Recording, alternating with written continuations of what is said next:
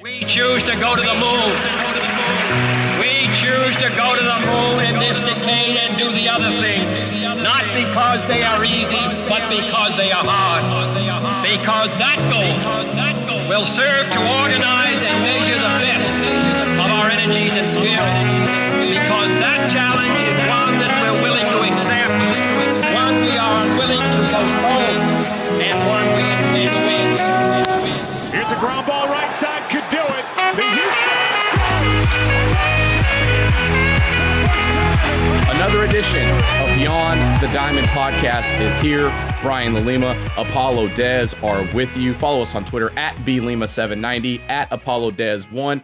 And of course, like we say twice a week, follow the main account on Twitter at Apollo HOU for all of the best Houston sports content that you will come across. And Dez, the Astros have already played 60 games. It's crazy that coming up on what they play last year, 62? It was a 62-game sprint last year, and they've already played 60 games this year. 60-game sprint. 60-game sprint, okay. So Yep. the 162 is what they played this year. The two series that they just played, they have won. They took 3 out of 4 from the Red Sox, and they took 2 out of 3 from the Toronto Blue Jays. Dez, you and I were there for the day game where your boy Jake Odorizzi got roughed up a bit. They lost 5-1, but they had already secured the series. Framber Valdez came back and dominated. Jose Urquidy looked good in the opening game, and our boy Luis Garcia had dominated again today in Game 3 of the series against the Blue Jays, and he dominated against the Red Sox in a 5-1 win in Game 2 of the Red Sox series. Where should we start? The Astros are playing really, really good baseball right now. Yeah, I look, we talked about it, right? A couple episodes ago that this month is big for this team.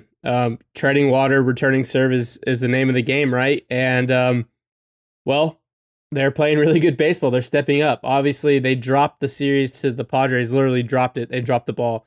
But since then, it's been pretty damn good baseball. We played some really good teams.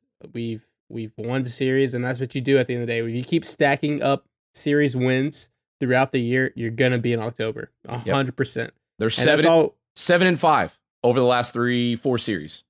You need that. Yeah. And we looked at the schedule. We're like 500 balls, okay, and they're exceeding expectations.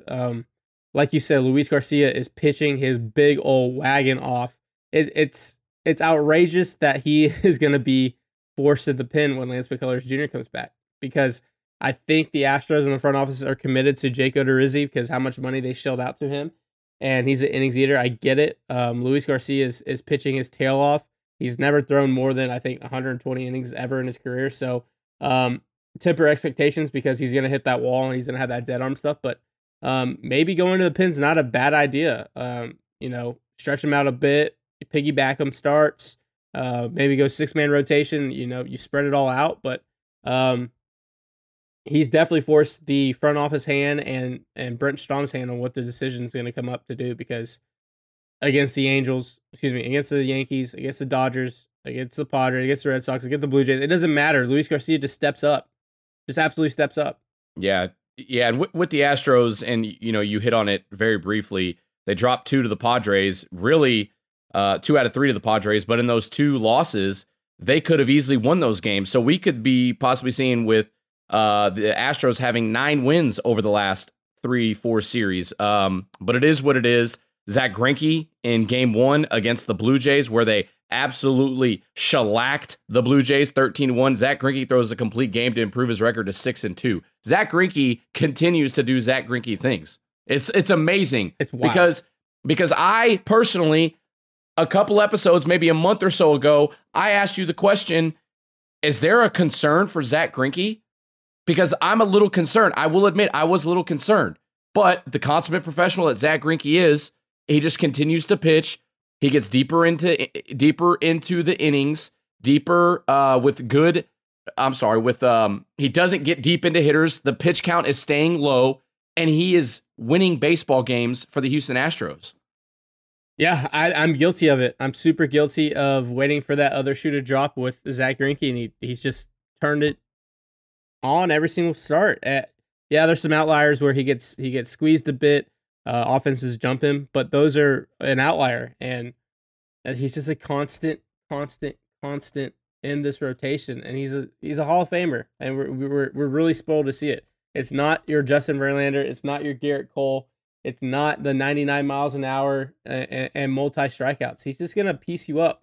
He reminds me of Floyd Mayweather after when Floyd Mayweather went from Pretty Boy Floyd when he was knocking all those people out early in his career, and then went to Money Mayweather. Brian, remember that? To be honest, no, I don't, but I'm gonna take your word for it. Okay, so there was a switch with Mayweather, right? We all know, love him or hate him, all the wins. He's fighting tonight. He's actually boxing tonight. That's right, yeah.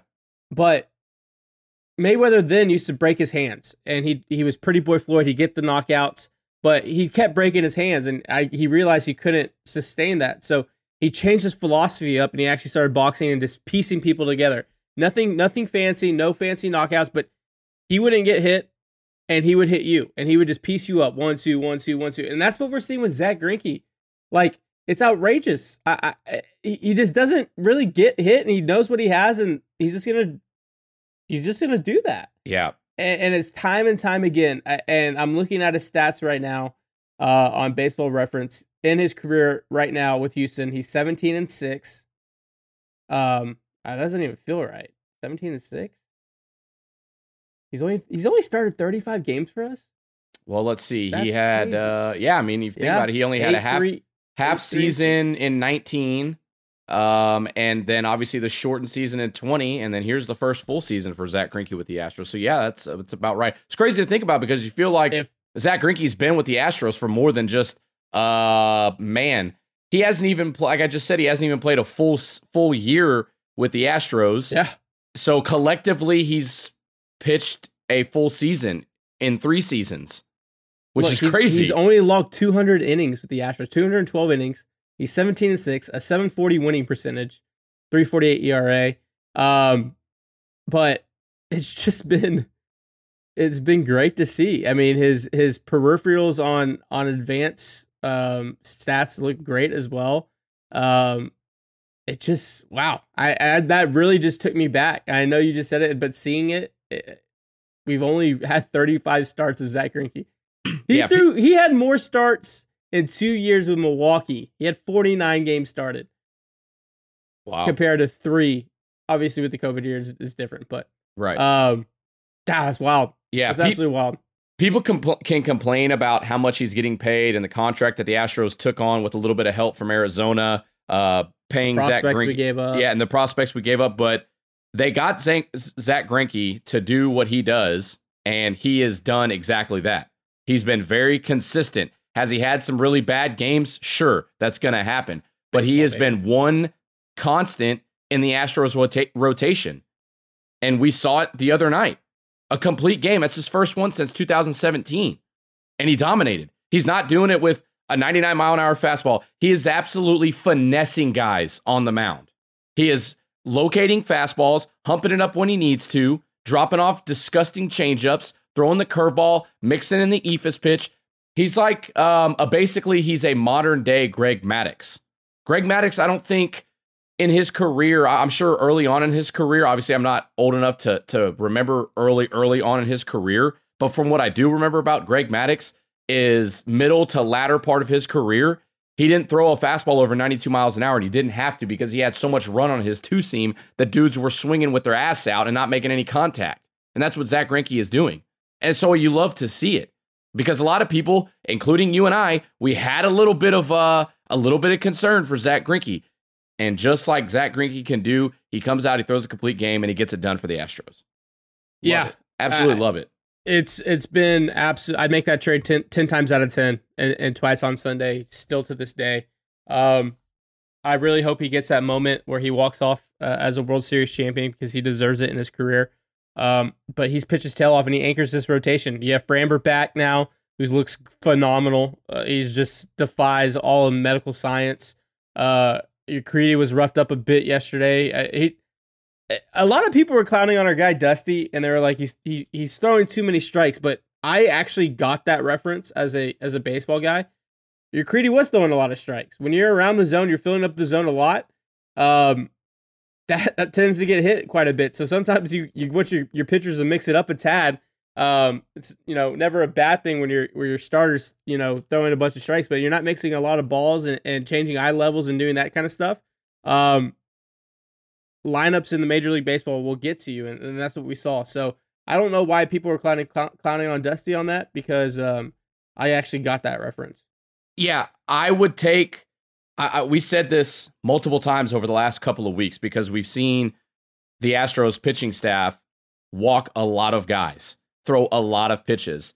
Did Jose Urquidy get roughed up? Absolutely, he did. I would take him getting roughed up because at least he's throwing strikes. Yeah. If you want to find a silver lining of his rough outing, it's he was throwing too many strikes.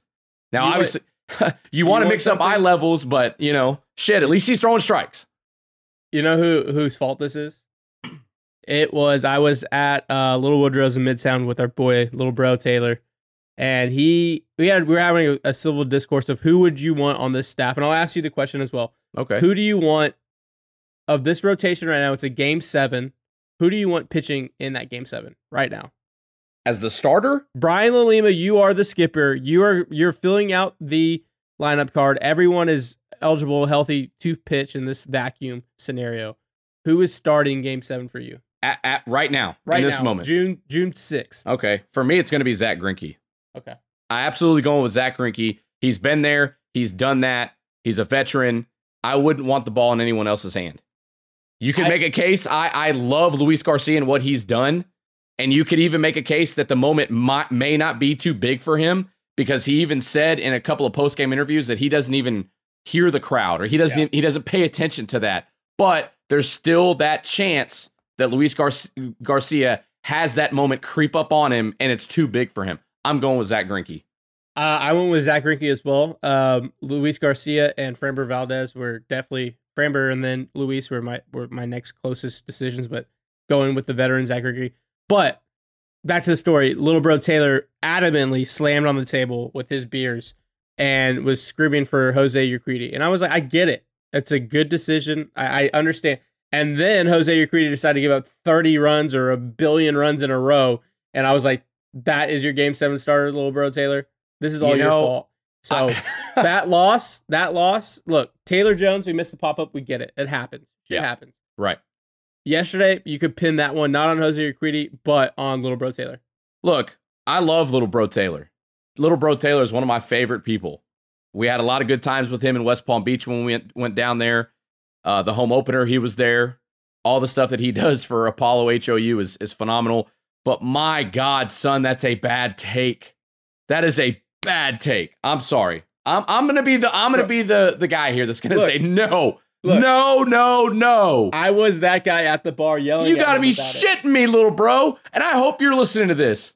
My goodness, that loss is on you. This is your fault. His fault. This is your fault. And we're coming up on time here on segment 1. Do you want to tell everyone what's happening? Well, in segment 2, we've got a special guest. Thanks to you, Apollo Dez.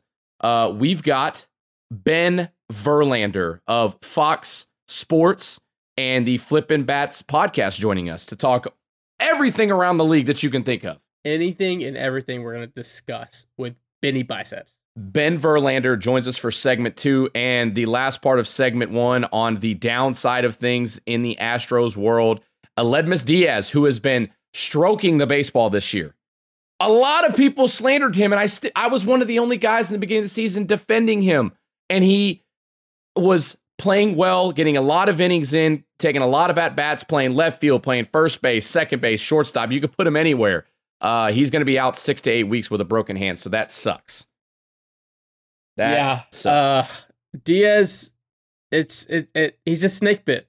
At the end of the day, he's just snake bit, and it sucks to see because, like you said, he was hitting the ball well with power. He was in the power alleys. He was producing. I called him Daddy Hacks Diaz because he was just getting up there, just hacking early in the count. He never saw a first pitch fastball he didn't love. Doesn't matter where it was. But I did see a good tweet today by our good friend Din, and he said, "Hey, we'll have him back for August and September, and then what's after that?" That's a good point.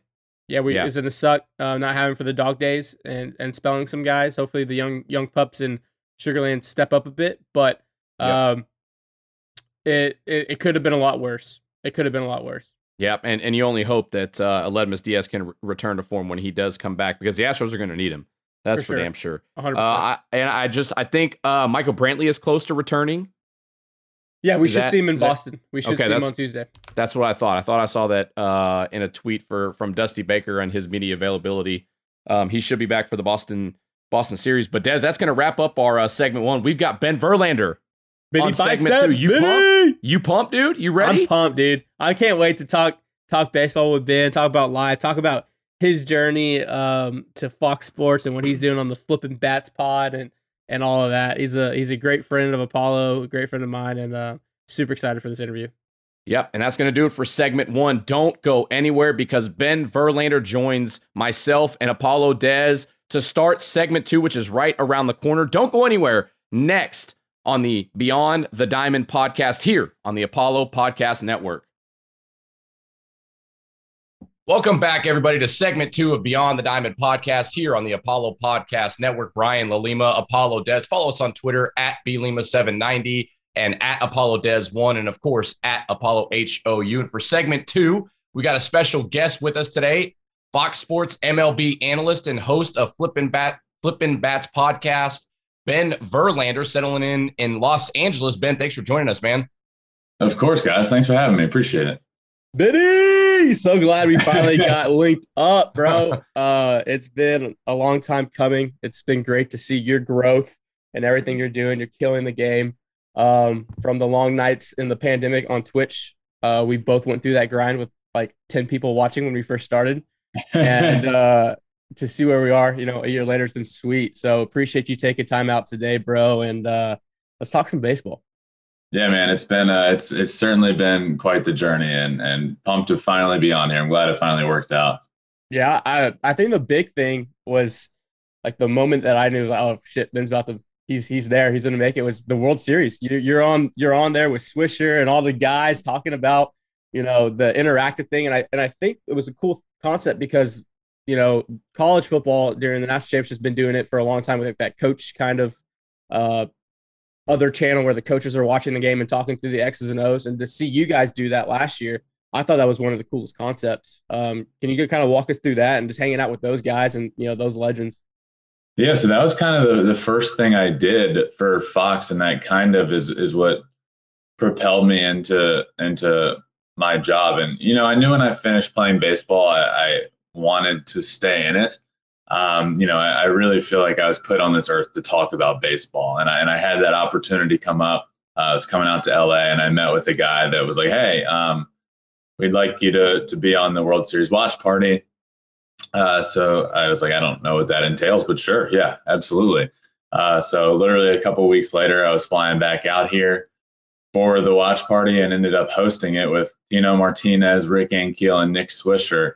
And it went really well and has parlayed into this job I have now. So it was truly, truly awesome to be able to do that. And with that group of guys as well, it was insane.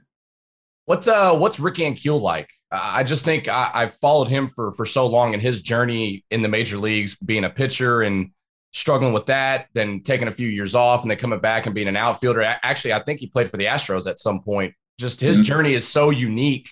And then finally getting a chance to play some outfield in the MLB. But what's it like being around guys like Tino Martinez and Rick Ankiel and Nick Swisher and those? Yeah. So actually, I didn't know that I'd be hosting. I come back out here for the watch party and was told, yeah, so you're going to be hosting. And I was like, oh, all right, great. All right. And yeah, so I'm in there. I'm going to host those guys with, Tino has a bunch of World Series and every single show we did, we started with Game 7 of the NLCS and went through Game 6 of the World Series. And every single one got better and better and better. And we all just started meshing better. And, I think by the end of it, we all became pretty good friends. And Rick Ankiel is, dude, one of the most remarkable stories in baseball history almost. Oh, yeah, like one of absolutely. the most talented people on a mound in history. And then to just go through what he went through and literally not be able to throw a strike. and then just transition into becoming a really good outfielder is like insane to me. And just, like every once in a while, we'd be talking about the playoffs and Tino Martinez would drop in with like, yeah, well, I've played in, over 100 playoff games. So maybe you guys should let me take this one. It's just cool stuff like that happened that I'll always remember. Yeah, Tino Martinez was on those really good Yankees teams, really, really powerful Yankees team. That's crazy. I think the cool concept, and you can see it when people have played baseball. We've all played college ball, all different levels. But once you get in a room with a guy that's played ball at a level, it's almost like you're in the clubhouse again, just chopping it up. And it's unique how you could pair that up and the guys can just be guys. And we always say, guys be dudes, and we can just talk and chop it up, because once you have a conversation with someone that has played the game and has been through the grind that you've been, you've done the bus rides, you've done the crappy food, you've been burnt out, you've been in the cages, you've done the 27 outs for 5 hours because, the guys can't get, the airs down and all that stuff. So I think it's a really cool concept that you guys did. And obviously you said it parlayed into what is now, I think, one of the best podcasts. I love it. I tune in all the time to your Flipping Bats. Obviously, first off, it's a good luck charm for whoever goes on. I mean, no hitters, monster home runs, 5-hit games. I mean, what's the secret sauce over there, Ben? Dude, it's been insane, but you nailed it. It's honestly just about like when you get guys that have been, in the same area as you, it becomes just like talking shop and hanging out. And that's kind of the whole point and the whole feel of my podcast is having that feeling and not being, so like buttoned up in like a formal type of interview that guys have had forever. It's all about just hanging out and being able to talk shop with guys. And then, I start getting into it and start getting a few episodes in, and I'm like, wait, everybody that I've had on so far is going off. It started with my first guest is Tyler Glass now, and he's having an insane year. And then he goes to Reese Hoskins, and Reese is like a couple months into the year up in the league lead in homers. I'm like, dude, this is becoming like a thing. So then I started like promoting it like it was a thing, and then it really took off. Yeah. And then guys really started doing great. And it's like as soon as they come on, or as soon as I finish interviewing them, they just go insane. So it's been a cool little bit to have. And certainly, I don't know what the secret sauce is, but it's certainly happening. Yeah, that's awesome. I mean, I guess my question, I already know the answer, but your white whale, it's got to be Shohei, right? To get Mr. Ohtani on Flipping Bats. That's the ultimate goal, right? Yeah, I would love to have Ohtani on. I know he doesn't speak the best English, but to me it doesn't matter. Like I'd literally just sit on there and we could just smile and wave back and forth, and I'd be content. Yeah. But like a guy like that, a guy like I would love to have Trout on. I would love to have Tatis on. Guys like that, guys that deserve to be, the guys that I'm tweeting about all the time because they're making baseball more exciting. I think those would be the guys that I'm like, please, yeah, that'd be awesome to have them on. Yeah, so when we talk about Fernando Tatis, Mike Trout, Shohei Ohtani, Ronald Acuna Jr., the youthful players these days, and talking about how the game is evolving and it's more flamboyant, I guess you could say. Do you mind the bat flips, the pimp jobs? I think Des and I love like what Tatis did the other night against the Astros in the top of the ninth, big time situation. Taylor Jones misses a foul ball, a pop up in foul territory. Next pitch, boom, tie game. Tatis absolutely admires it. He does a little skip around third base. I'm in favor of it. What do you think about it? Yeah, I love it. I mean, the game is different than it was, right? So dude, I'm all for it. The name of my podcast is Flipping Bats. I mean, I'm all for it. And I think baseball is evolving and changing, and it's becoming so much more exciting. And if you're not on board with the stuff like this happening, you're getting left in the dark ages. It's the people that are saying, it's showing up, have some respect. It's not. It's just having fun playing the game that people have played their whole lives. And I said, if the three of us are out in the backyard playing wiffle ball and somebody hits a bomb off me, I'd expect you to flip the bat or do something cool with it because it's fun. And that's what these guys are doing at the big league level. They're finally able to show their emotions and have fun and just play the game loose and swing 3-0 and flip their bats and stutter step around third base. And it genuinely makes it so exciting. Like, I look at a guy like Tatis and what he did against the Astros the other night, and I literally saw people tweeting like, dang, that sucks, but I can't be mad at him. And that shows you how the game is evolving, because there is a guy like that that's so exciting and so good for the game of baseball that everyone finds themselves rooting for him. And obviously you're not rooting for him to succeed in that moment, but when he does, it's cool, man. It's awesome to be able to see a guy like Tatis literally change the game in front of our eyes. A guy like Tatis, a guy like Ronald Acuna Jr., a guy like Vladdy Guerrero Jr. The game is evolving right in front of our eyes, and I absolutely love it. Yeah, I think the cool thing, and like you said, like, we're not cheering for that. Obviously, we're Astro fans and Houston sports-based company, but the result is I can root for. Like, I saw that and I was like, if I hit a ball that far in my entire life, first off, I probably would have done somersaults around the base. But two, like, just stop and stare and admire it. Like, everyone did. The umpire, I mean, even Stubbs, like, if you look at the thing, he was just staring. Like, he put his hand up to get the ball, but he was just staring at it, and everyone stopped. I mean, it's things like that we see with Ohtani all the time. I mean, the dude's throwing 100 miles an hour and then coming up to bat and hitting a ball 500 feet. Like, this is he's such a rare talent. We're spoiled seeing Trout year in, year out, and I don't think he gets enough recognition because he's probably going to be one of the greatest, if not the greatest player to ever play. And the talent is just it's second to none. And we're seeing it, like you said, with Vladdy and Acuna. I just think the sport's in such a good spot as we're going into the 2020s. Like, I'm just excited because I'm always thinking, what am I going to see next? What's going to happen tomorrow when Acuna hits the ball 700 feet? Like, I'm looking at that. Like, and as a fan of the game, it's I think it falls on us to market it because it's not being marketed in a way for these guys to be themselves. And I think they're starting finally coming out of their shells a bit. And I think the pandemic did something with that because they all were on Twitch, right? We finally got a place where we just saw the guys actually being the guys because obviously a lot of times in the locker room they get robot answers. You know, it's, you know, how do you feel like your parents at the game? Like, of course, I feel good. My parents at the game. You know, I went 3 for 3, but when they're on a Twitch channel streaming with their guys, you can see who they really are. And I think we're finally slowly getting there. And like I said, with your podcast and getting these guys to come out of their shells a bit and talking shop is a really cool concept. That's the whole point, man. And guys have always, you know, a lot of the reason guys have been like buttoned up in interviews is because of just the questions that are asked. Yeah. And the game is evolving. And I remember I had Lance Lynn on not too long ago on my podcast, and I asked him a question because I looked back and watched one of his, you know, like a compilation of his interviews.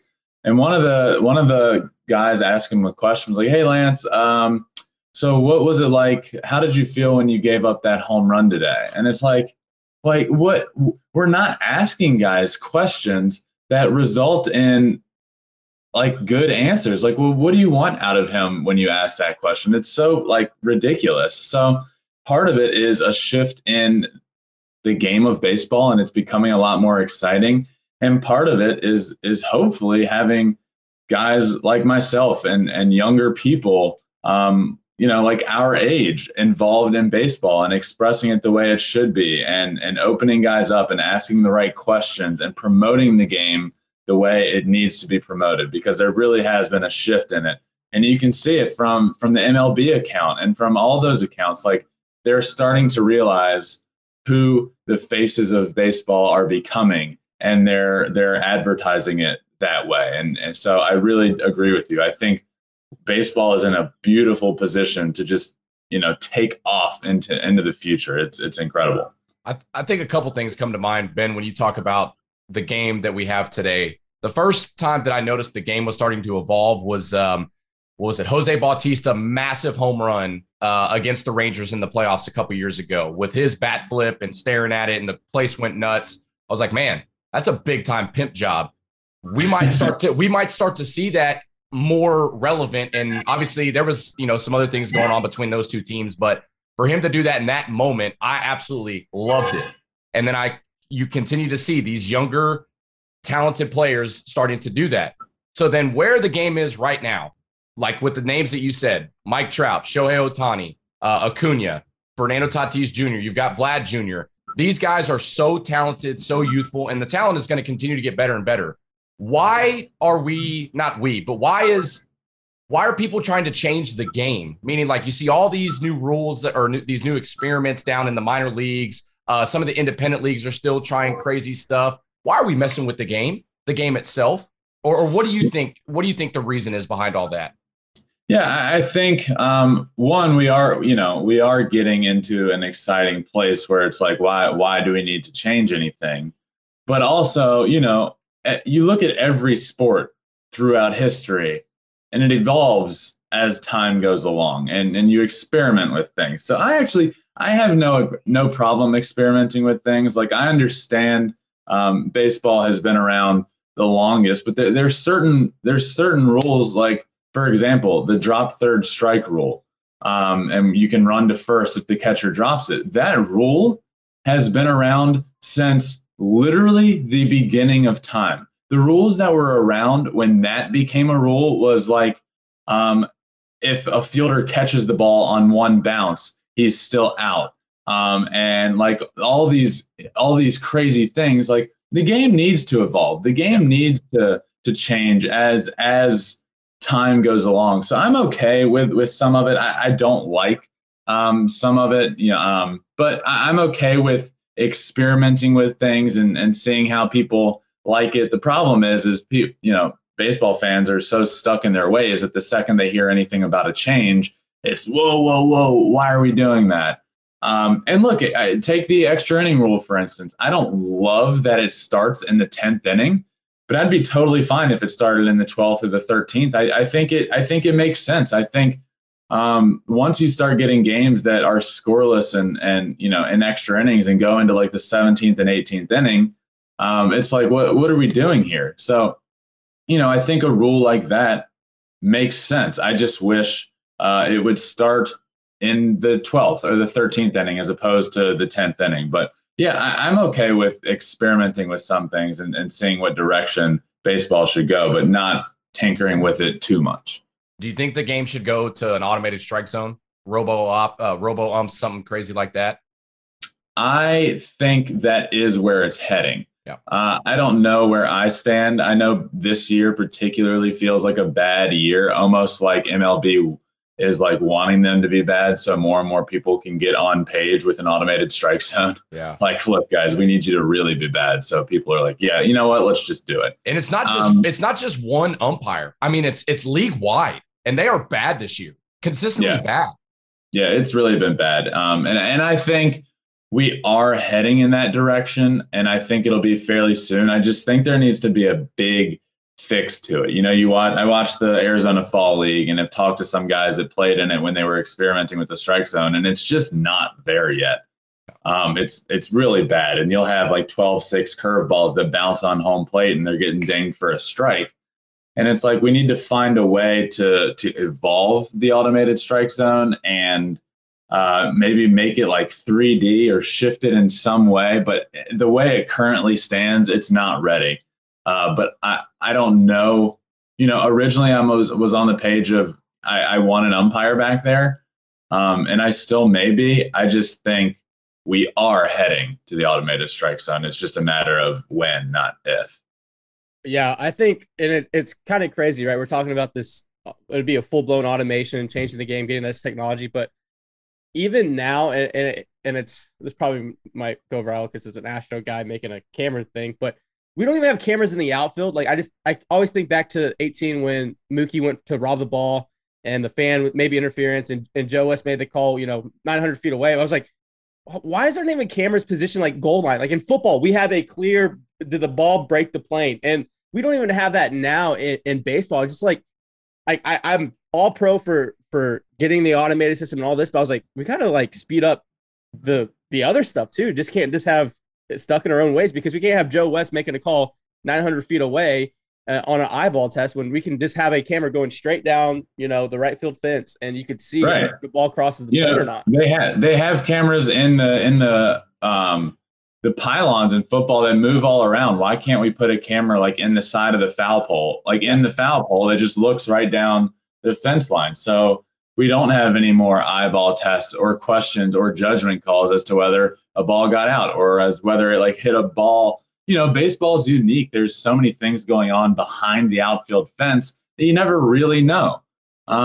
So why not? It seems so simple to wait. There's a foul pole that literally stays there all the time and never moves. Why can't we drill out a little hole, stick a tiny camera in there, and next thing you know, we have a vision all the way around the field? Yeah, it just seems simple to do. Too much sense. Golly. Before we jump into your career, your college and professional career, I'm gonna hit you with a hard-hitting question. What was your favorite walk-up? I mean, we all had walk-up songs. We all kind of grew up in the same time period. So what were you jamming? Mine, actually, I couldn't settle on one until my junior year of college, and it was Levels by Avicii. Nice. And then I, became an All-American, so took that into my professional career and used it for a while there. So I'd say there was a good 3-4 year stretch where it was Levels by Avicii. So I got to go with that one. It really, it changed the course of my baseball career. So definitely have to go with that. Des, what was yours? I was a big Kanye guy. A lot of old Kanye, and then I switched to a remix, an EDM mix of a Spanish song. My junior and senior year of college, when I had two really good years, and we're all creatures of habit, right? When you get hot, you're gonna keep that song. Yeah. So I was like, I don't even speak Spanish, but I'm like hitting the cover off the ball, so we're just gonna keep it going. And obviously I was in Victoria, Texas, so obviously there's a lot of Hispanic people there, so they loved it. I got the crowd going. What was yours, Brian? So let's see. Junior, senior year of high school, I had "Wanna Be a Baller" by Little Troy. Shout out to Houston Rap. And then my sophomore year of college, it was what's the song by Big Meech? Hoover? Yeah. That's Rick Ross. You're a Rick Ross guy? No, just so sophomore year, I hit like 330 that year. So I kept it all year. And then junior, senior year of college, I went back to "Wanna Be a Baller" by Lil Troy. Nice. You can't go wrong. Yeah. Especially when, you're walking up to the plate and you actually hear, the fans in the stands singing the chorus with, in your mind. So it was pretty dope. I kept it. Yeah. Ben, what was the shift like? Obviously All-American to your professional career. You go from, big guy on campus. Now it's your job, it's your life, it's your livelihood. Kind of walk us through that and the listeners through that. Obviously that's a huge jump, and people don't realize the grind that the minor leaguers have. And I think that's starting to come around too, that these people on Twitter and, they see him in the show, right? They're like, they know they're the top prospects, but everyone else, is grinding as well down there. So you want to kind of walk us through that? Yeah, you go from being, one of the best in the country at the college level to literally going to where everyone was the best in the country. So it's like you're starting all over from scratch, and it's become your profession. And it's difficult, man. It truly becomes a job. And if you don't perform well at that job, you're gone. I remember the first year I played, I was in short season, Connecticut with the Tigers. And if, there was a guy that went like 0 for 15 to start his career and he was gone. Like he literally had like 15 career at bats, and that was the end of it. And that was kind of like my wake up moment. Like, oh God, like this is a business. This is not, playing a game. It is a cutthroat business, and if you don't perform, you're gone. And there were seasons where we played 142 games in 150 days. Look, I love the game of baseball more than anything, but I don't think people understand how much of a grind minor league baseball is, and you're making pennies on the dollar.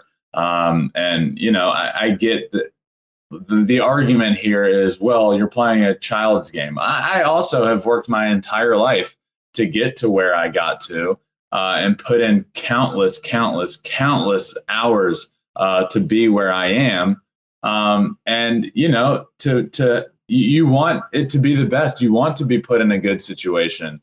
It's not complaining when, I do think there is a problem with the way minor league baseball players are treated, and how they make $5,000, $6,000 a year. I think that's ridiculous. And it was one of the biggest changes from going from college ball where it is a team and you are a team and a family, and going to pro ball where it immediately becomes a business and a cutthroat business at that. And if you don't perform at the drop of a hat, you could be gone. So it was tough and very eye opening. That's a hot topic right now, especially with how minor leaguers are treated, especially with the housing situation. I forgot what team was it? Was it in South Carolina, North Carolina, where they couldn't even stay in a hotel because the hotel was booked? The Pelicans. That's right. Myrtle Beach. Yeah. So the fact that minor leaguers get paid so poorly, it's below minimum wage. And now you've got big league clubs finally stepping up and housing their minor league players. What was it like? So my college roommate got drafted by the Braves, and I think his first short season was in Danville, the Danville Braves.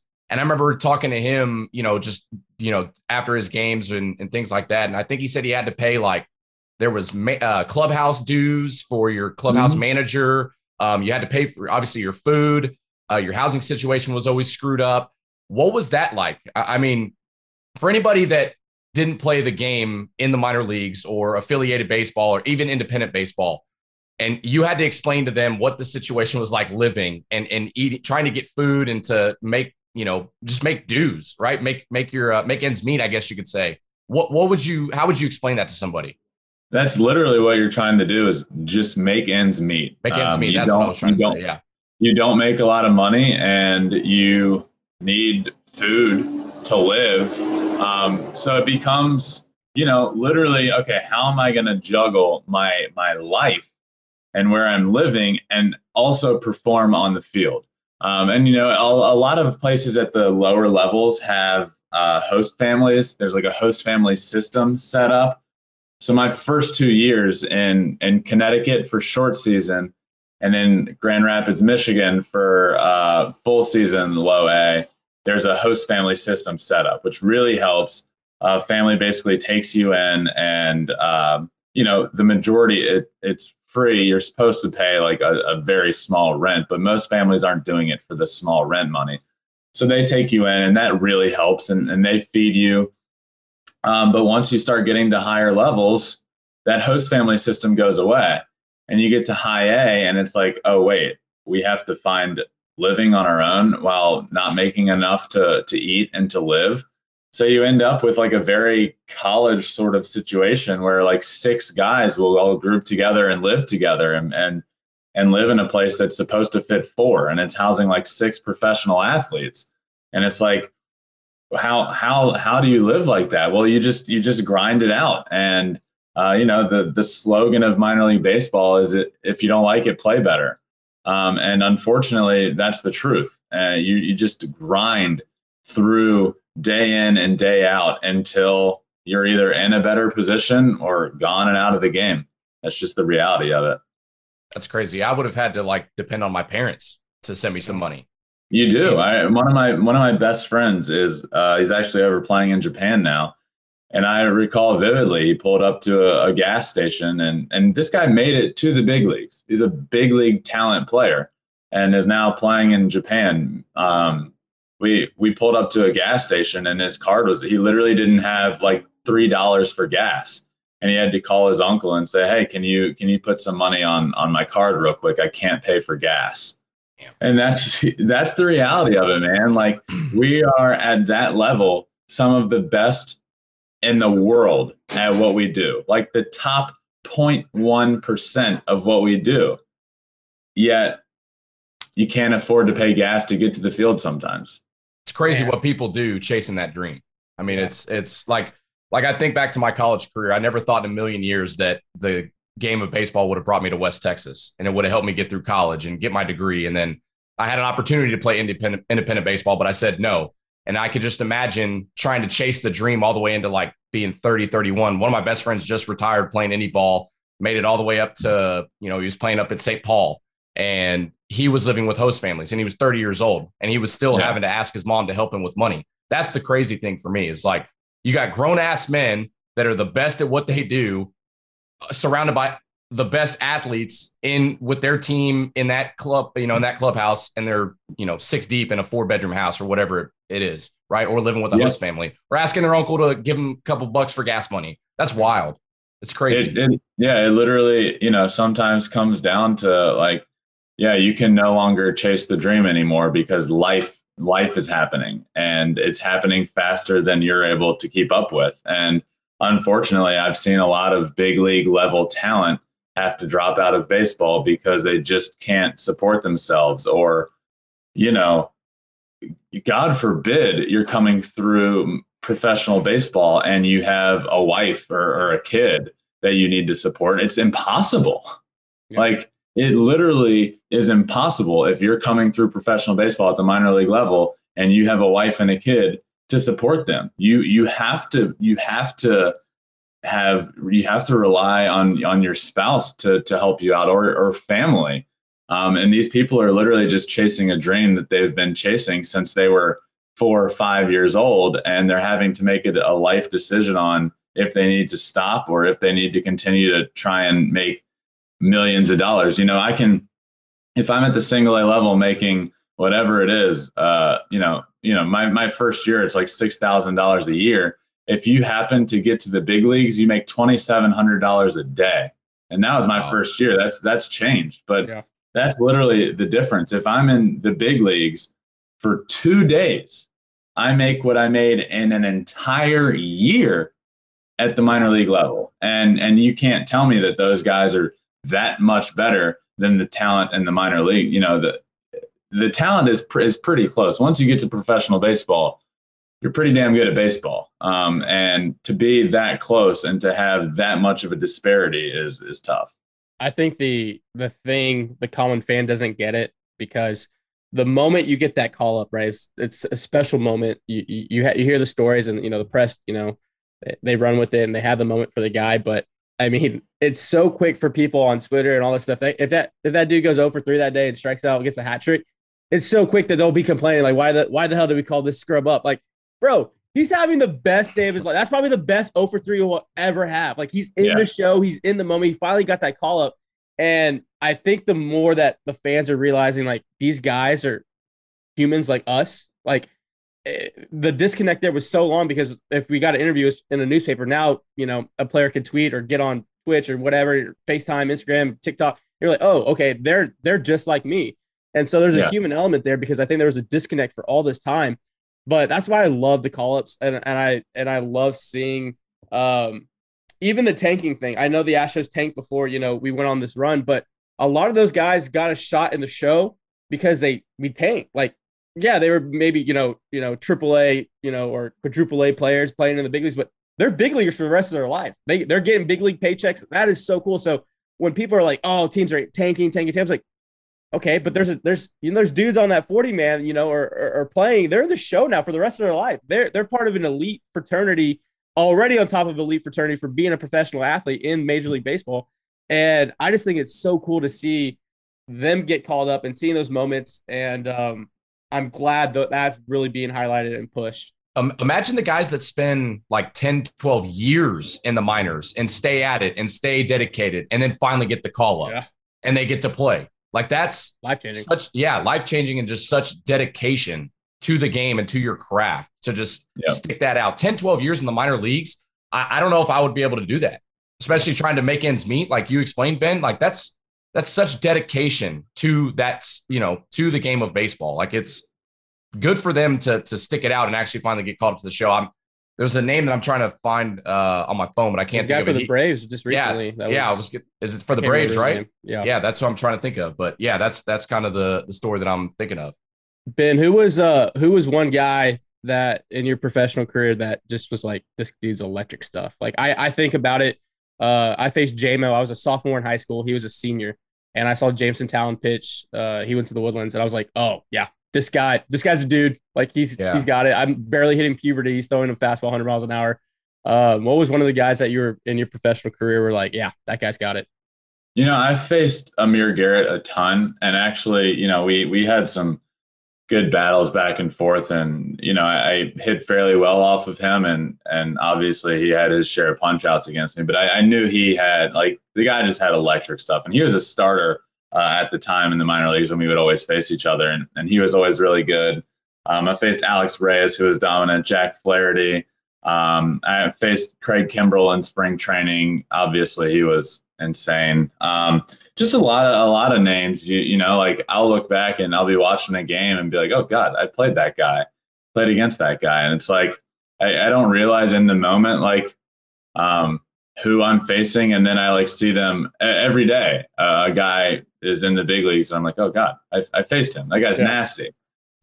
So there, I mean, it seems like every day in the minor leagues, you're facing somebody that is potentially going to be a big league talent. Amir Garrett's, I love Amir Garrett. I like the, what was it when he cleared benches he's with the Reds, right? Yeah. He cleared benches. I forgot what team it was, and he threw the glove and he was like bringing them on. Like that's the stuff I like to see, man. Yeah, that's great. Yeah. Who, what coach or manager, can you look back on your career at the college level, high school level, college level, minor leagues? Who is one guy that had a big impact on your career or your life? I would say the biggest one was my college coach, Chris Fenwood, who's currently the coach at Old Dominion, who's about to make a big tournament run here. My first 2 years in college, I did both. I pitched and hit. I was a dual player. And after my junior year, or after my sophomore year, I was average at both. And there's nothing wrong with being average. An average D1 baseball player at two different things. But I wasn't like in a position to get drafted. And we talked after the season, and he was like, look, you need to pick one or the other. I don't know. I can't sit here and tell you what you should do. I have an opinion.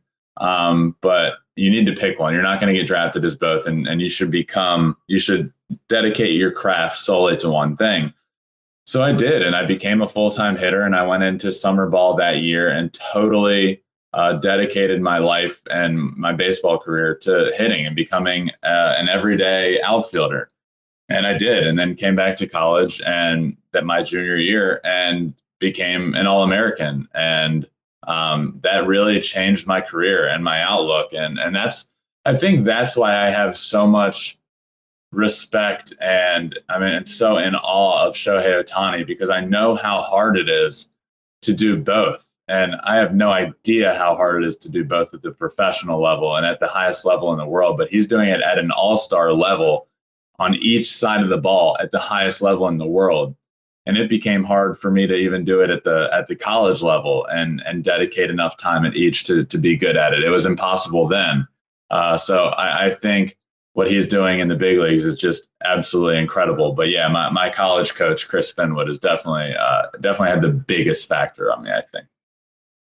With all these new young faces, if you were to start a franchise tomorrow, you got the keys to the castle.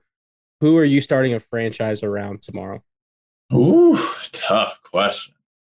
I feel like right now I'm probably going to go,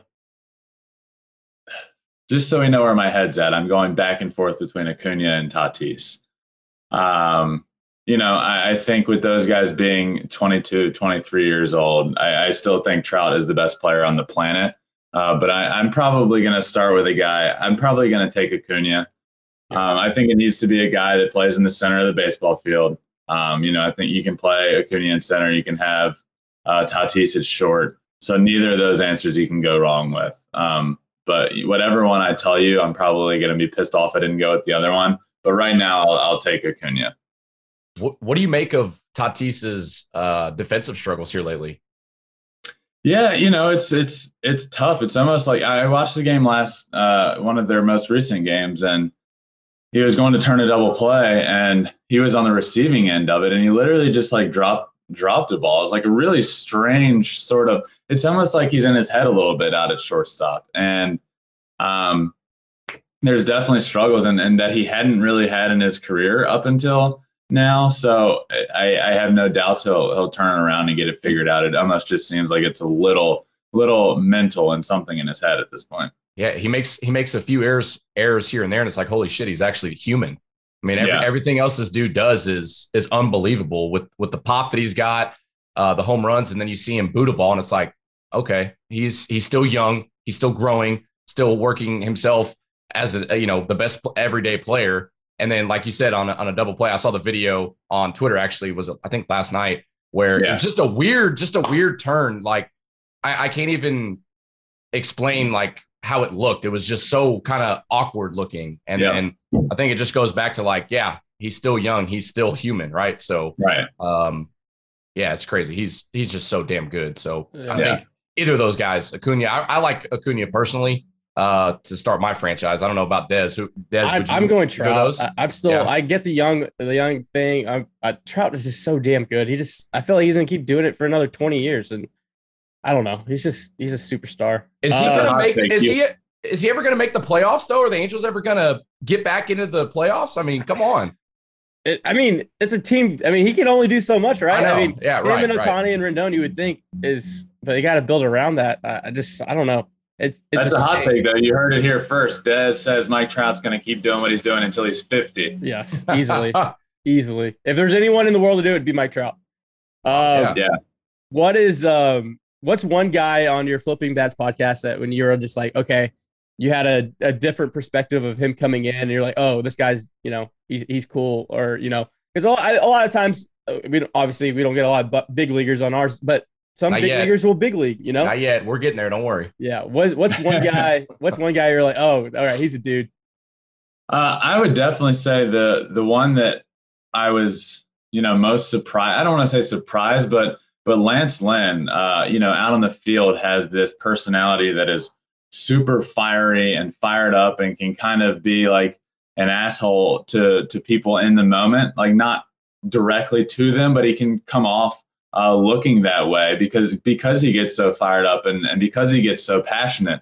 And I had him on and he was just awesome, man. He's so funny. He's such a good guy. And we talked about that. We talked about like the passion he plays with on the field. And he said he needs to get into a place like that. And it's no like disrespect towards anybody. It's just like, something that he needs to do. So definitely Lance Lynn so far. And I was also actually my next episode that comes out on Tuesday is Walker Buehler.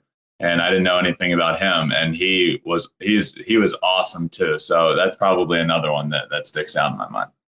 Go ahead, go ahead. No, go ahead, Des. All right. No, I was just saying, like, pitchers people don't understand. Pitchers are kind of assholes. I mean, they kind of get in their own little zone on game day. They have their routine. And like my roommate was a pitcher, and I nicest human being in the world. I'd call him right now. Hey, I need some help. He'd be here. But on game day, I mean, the guy was a maniac, like just an absolute maniac. And it's cool that you said that because it related a lot to my old baseball memories of like, oh yeah, I get it. Game day, that guy's just a different dude. And everything else offline is, the PO life. They're probably, golfing right now and then shagging some BP. They live the pretty life. Yeah, my brother is the same way off the field. It's he's my brother and we just hang out and he's awesome. And then you get on the field and on a day game or on a day he's starting, he's so locked in and so like out of it that he's just laser focused and it can come off as being an asshole, but it's not. It's just like it's a zone you have to get into. And Glasnow was the first guest on my show and we talked about it. He's an awesome guy. He talked about how he needed to get himself into a position. And he's not like a guy that is mean or mad, but he needed to get himself there. So he would literally like look up Pharma Bro before his starts, like that, like mad scientist guy that's screwing people over in the medicine world. And that's the way he would get himself into like a zone to be pissed off and get mad at the world and get himself into a state like that. So yeah, pitchers can be weird characters. So it's interesting to hear like how they go about getting to that place that they need to pitch at. That hair is feathered and lethal by Glasnow as well. I mean, that flow, it's got nice flow, man. It's the best flow in the league. Great Big league flow. Big league flow. Brian, what were you going to say? Sorry for cutting you off. No, we were just talking about pitchers and different, big leaguers. Ben, do you get nervous interviewing anybody? Does anybody intimidate you? I mean, at the end of the day, we're all human, right? So do you ever get nervous before a podcast or before bringing one of the big leaguers on? Yeah, it's the same as when I was playing, to be honest. Like if there was somebody that I don't know that I'm interviewing, like Yeah, a little bit. And then the second it starts and they start answering questions, and it's like, dude, this guy's, just like us in an instance. Like it becomes a lot easier. But absolutely, one of my guests was Bernie Williams, and I'm like, oh my God, like I've never met this guy. He's an absolute legend, one of the best like switch hitting center fielders of all time. He's a Yankee legend. His numbers retired in Yankee history. I'm like, oh God. And then, I was nervous bringing him in, and then he started answering questions and was like super, he was awesome and went in depth on everything. And I'm like, you know what, like this is awesome. But certainly like before interviews, you can get nervous. Yeah. How's it been during, obviously we're the pandemic and coronavirus and everything that's all virtual now? What's your process like? Are you in the studio? What's that day to day? You have to go through all those hurdles, and obviously you're interviewing these guys on Skype and Zoom and stuff. But how's that adjustment been? Because that's all you've known, right? You just got into it. You're doing this stuff. So what kind of give the insight to the listeners and the viewers of like what your process is? Because we're all creatures of habit, right? We all keep that what we learn in baseball. So what's that process like for you? So I'm a what's called multimedia personality. So I do a lot of different things. So I do a lot of writing, which I can do from right here. I write a couple articles a week for foxsports.com. And then I do a bunch of social media stuff for not only myself, but like for the Fox Sports team, and do like lists and rankings and all that stuff. So I work on that throughout the week. And then obviously my show and the podcast, and that's in studio. So I go in studio every Monday to record that. And, the episodes come out every Tuesday. So Monday is kind of the time to film like the current state, the storylines, all of that stuff.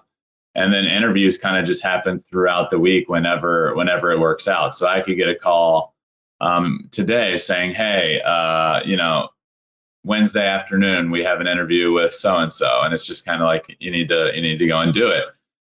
So it's like kind of just doing all these different things all over the place and trying to get organized in your head. And also like every time I go into studio now, I need to get COVID tested 2 days or a day in advance. And it's like, okay, so now I need to remember I need to do that. And it's just all these moving parts that it's all you can hope for is that it becomes sort of an organized chaos, which I'm starting to get there. That's great. How's the trolls been? As you emerge and you're becoming, I teased it, like you're becoming the new face and wave of baseball sports media. I get it, and I'm a small account. The trolls got to be in your mentions and comments, especially the ranking. For some reason, rankings, if you put a rankings on anything, like it could be your favorite sandwich, someone will be in the comments is trolling.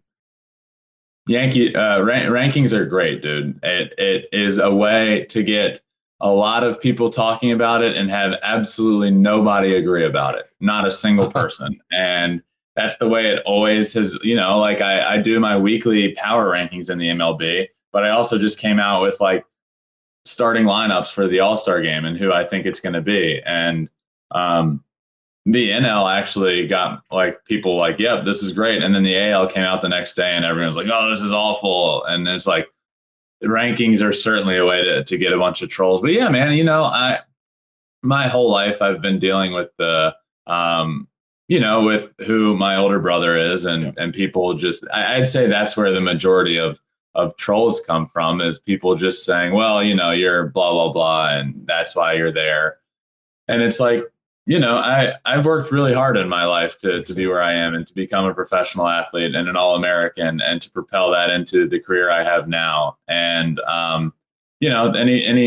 anybody on the internet that says you're just where you are because of the last name Verlander doesn't really know me or has never gotten the chance to know me or look at the work that I put in or how much time and dedication I put into my craft. But that is where the majority of the trolling comes from, for sure. For sure. I think you're forging your path, man. And I think what you've been doing and you're constantly doing is changing the game for the better. We've connected over the internet and all that stuff. So to see your growth and everything has been truly remarkable, man. I appreciate it a lot, man. I just feel like I need to go above and beyond and work harder and be a better person, just solely because of, who my family member is. And because Justin is my older brother. And it's like, I automatically know that I'm going to be perceived a certain way. So since he's 9 years older than me, so since I was in middle school, my brother was a big leaguer. So I found out pretty quickly that to create my own name, I'm going to have to go above and beyond and be the best person I can be, and to be as kind to people as I possibly can be, and to work harder than them, and to work as hard as I can at my craft. And, there's still going to be people out there that discredit what you do, but as long as the majority of people understand the kind of human being I am, and how hard I work at what I do, and how hard I've worked to be where I am, that's what's most important to me, because I have worked hard, and 100%. I know you do, and seeing, like you said, we met on Twitch basically, and you can see how hard you work, and just putting in that time and those hours, and just caring at the end of the day about my job and my work and how much work I put in, as well as the other people that I'm around. And at the end of the day, hopefully you make more friends than not. 100%. I think people don't understand the grind with this industry, with radio, media, TV, whatever you're doing in that thing. I've been chasing a radio dream since I was essentially 17 years old in high school. I knew I wanted to be on the radio. And then I covered the Astros and the Rockets for Sports Talk 790 for 2.5 years, and then got laid off because of the COVID in October. I remember during homestands, I'm at the ballpark every single day while working a full-time job.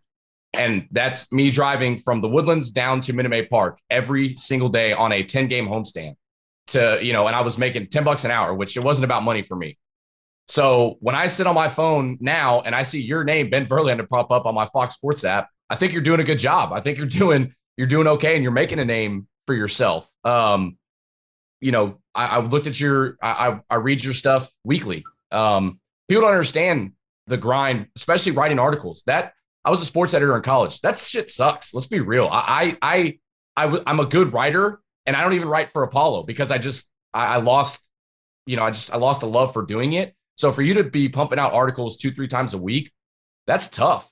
And then all the other things that you said you do, all the moving parts, everything moving across the country into a new space. I mean, people don't respect that. And that's what bothers me, I think, with these internet trolls, is they really just don't understand it. They're just going to attack you, especially with the culture that we live in today. It's so easy to tweet and, run their mouth, especially, obviously you said what your last name is. So you're always going to get that, I think. But for me, and I just met you here, and I can already tell that you seem like a very genuine guy. So I appreciate the time. I know Des did. So you talk about being a kind person. Thank you for taking time out of your Friday morning on the West Coast to hang out with us, man. So, obviously you're doing well, and you're going to continue to make a name for yourself like you talked about. So I couldn't be more grateful for you spending time with two local Houston guys shooting the shit about baseball, man. So thank you.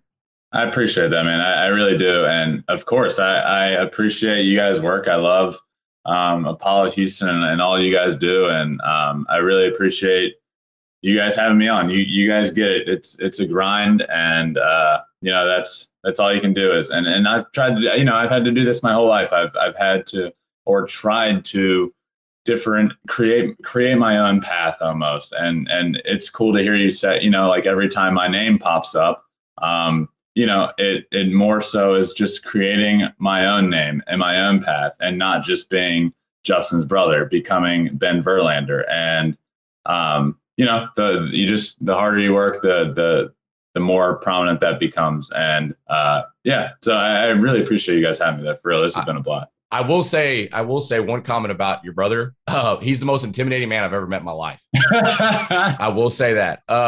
So like I said, when I was covering the Astros, I would do interviews, and I always came to the ballpark with baseball IQ questions on my mind. Like AJ Hinch was one of my favorite people to interview, because I would actually bring, a different look than these TV people asking about how special it is to have your family in the stands type thing. Right. But when I interviewed Justin Verlander, I always had to be on my shit, because if I didn't, he would look at me like I was an idiot. And it was just so intimidating. Him and the other guy, surprisingly, Evan Gaddis. I think just because he's such a big, massive guy and he doesn't really like talking to the media, you always had to have your questions already thought out to ask those two guys. So that's great. Yeah. Ben, thanks for spending time. You want to plug all your social and everything right now for everyone listening and watching? Yeah, sure. So the podcast is Flipping Bats, and I'm 10 episodes in now, and it's been a blast. And like we talked about, it's all about just showcasing the new age of baseball and how fun and exciting it is, and just having just basically talking shop with players and getting to know them, and also talking equal parts about baseball but also not baseball, and then that's been a blast. And that's available on Apple or Spotify or literally wherever you get podcasts. And we also have social handles, Twitter, Instagram. There's a video, it comes out via video on YouTube. So all that good stuff. And then, I'm on Twitter, Verly32, on Instagram, Ben Verlander, all that good stuff. So, appreciate all that and hope you check out the podcast. It means a lot to me. And it's starting off well. We're 10 episodes in, and I hope it becomes the best that it can be. Yeah, absolutely. We'll make sure we'll plug everything as well in the details. Ben, once again, thanks, bro. Of course, man. Thank you guys for having me. Really appreciate it. Yeah, thanks, Ben. Appreciate your time. That's going to do it for segment 2 here on Beyond the Diamond podcast. Don't go anywhere. We'll come back with segment 3. We'll wrap up and get you out of here. So thanks again to Ben Verlander joining us. Check him out on Twitter at Verly32. Brian Lima, Apollo Dez here on the Apollo Podcast Network. Man, what an interview, Dez. Back here on Beyond the Diamond podcast, Brian Lima, Apollo Dez. Follow us on Twitter at BLima790, at Apollo Dez1, and of course at Apollo HOU. Dez and I just finished up a lengthy conversation with Ben Verlander, but it really didn't even feel like it was that long because just the conversation was flowing. Just a couple of guys being dudes, talking all things baseball. We talked flipping bats. We talked about Ben Verlander's journey. We talked about Fernando Tatis. We talked a little bit about the Astros. I mean, just anything baseball. Man, what an interview. Ben Verlander, thank you so much for joining us. Man, that was awesome. That was freaking awesome. Yeah, I think you nailed it, right? Like when you have conversations with people that it feels like 10 minutes and you're like, oh, wow, that was an hour.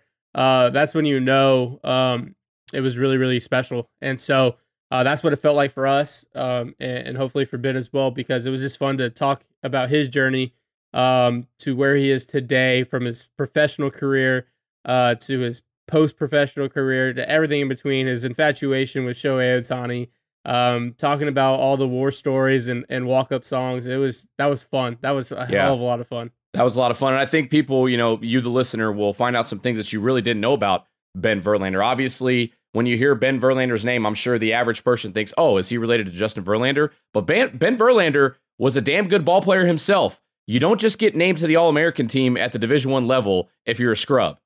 And Ben Verlander was an All-American outfielder for Old Dominion. And Old Dominion is really damn good this year. Also playing in the regional, hosting a regional, not at their site, but they're still a regional host. So yeah, I think a lot of people are going to really enjoy that interview. And I know you and I did. Unfortunately, we've got a short segment here for segment number 3. So we will preview the upcoming series for the Houston Astros. They are off on Monday, and then they will take on the Boston Red Sox at Fenway Park Tuesday, Wednesday, Thursday. You've got Valdez, Jake Odorizzi, and Zach Greinke going for the Astros.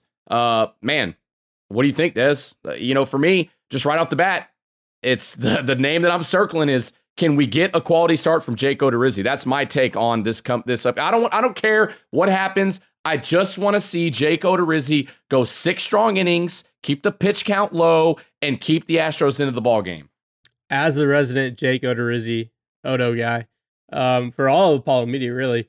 Hopefully he can show up and show out. I was just on a podcast for the Red Sox side, and I predicted us to lose the series and only take 1 of 3. But I did preface that I've been saying that all year, and it's been working the opposite way. So I'm going to keep doing that. I don't think the Astros take the series because every time I do say that, we ended up getting shellacked. So positives, it was great. Obviously, another start for Framber. Lefties don't really fare well at Fenway. It's tough for them there. That'll be a good chess match to see. Obviously, Jake Odorizzi, he's got to be feeling some heat from Luis Garcia, and Lance McCullers coming back. I think he's going to be stuck in the rotation just because he's an innings eater guy. And then Zach Greinke, we talked about him at length on segment 1. He's our guy, and it does scare me that this offense facing Zach Greinke throwing 86 at Fenway. That's in theory a recipe for disaster. Yeah, I think for the Astros, the game that Odorizzi pitches, he's going against Nathan Eovaldi. I think that the Astros are going to light up Nathan Eovaldi. I think Eovaldi throws. Man, I do. The Astros have a lot of. Nathan Eovaldi that shoved it against us in 18. Yeah, that's fine. That was in 2018. I think they waxed him off the mound in 4. Wow, what a take! That's a take. Bringing the heat, baby. Look, I say that, and he's the heat on the mound, and Brian's bringing the heat off the mound. Look at dude.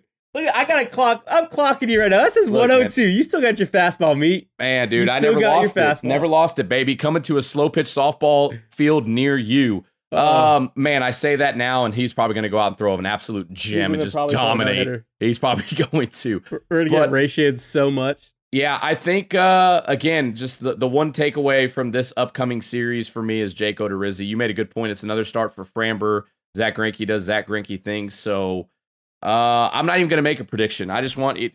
Look, the Astros just continue to play good ball. They're coming towards the end of this rough stretch of I say rough stretch, a tough stretch of opponents.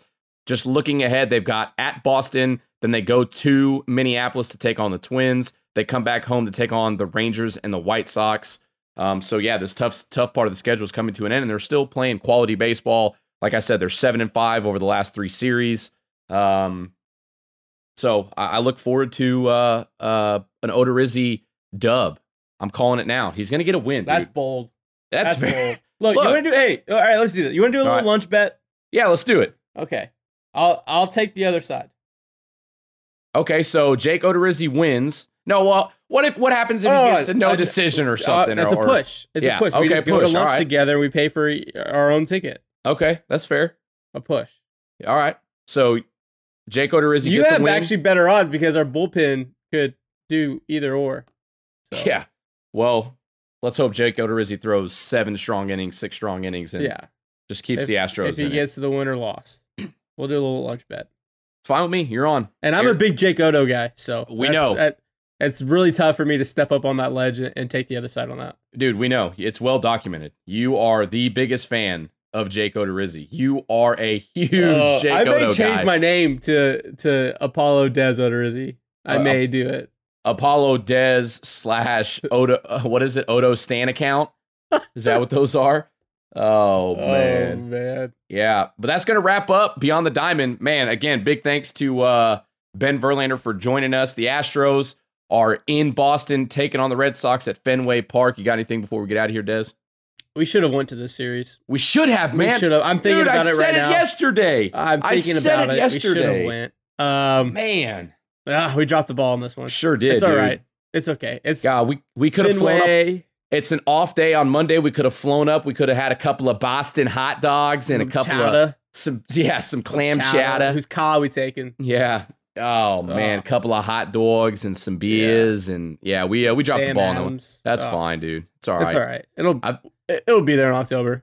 Man, we dropped the ball. Well, looking ahead, we could go to Baltimore. You want to go watch them play? Is that right next to Detroit? It might be. Let's just ask little bro. Let's ask little bro. Everyone listening doesn't get that reference. They don't. You can ask us about it. We'll tell you. Fine. No, I have nothing left. Just once again, thanks for Ben Verlander jumping on.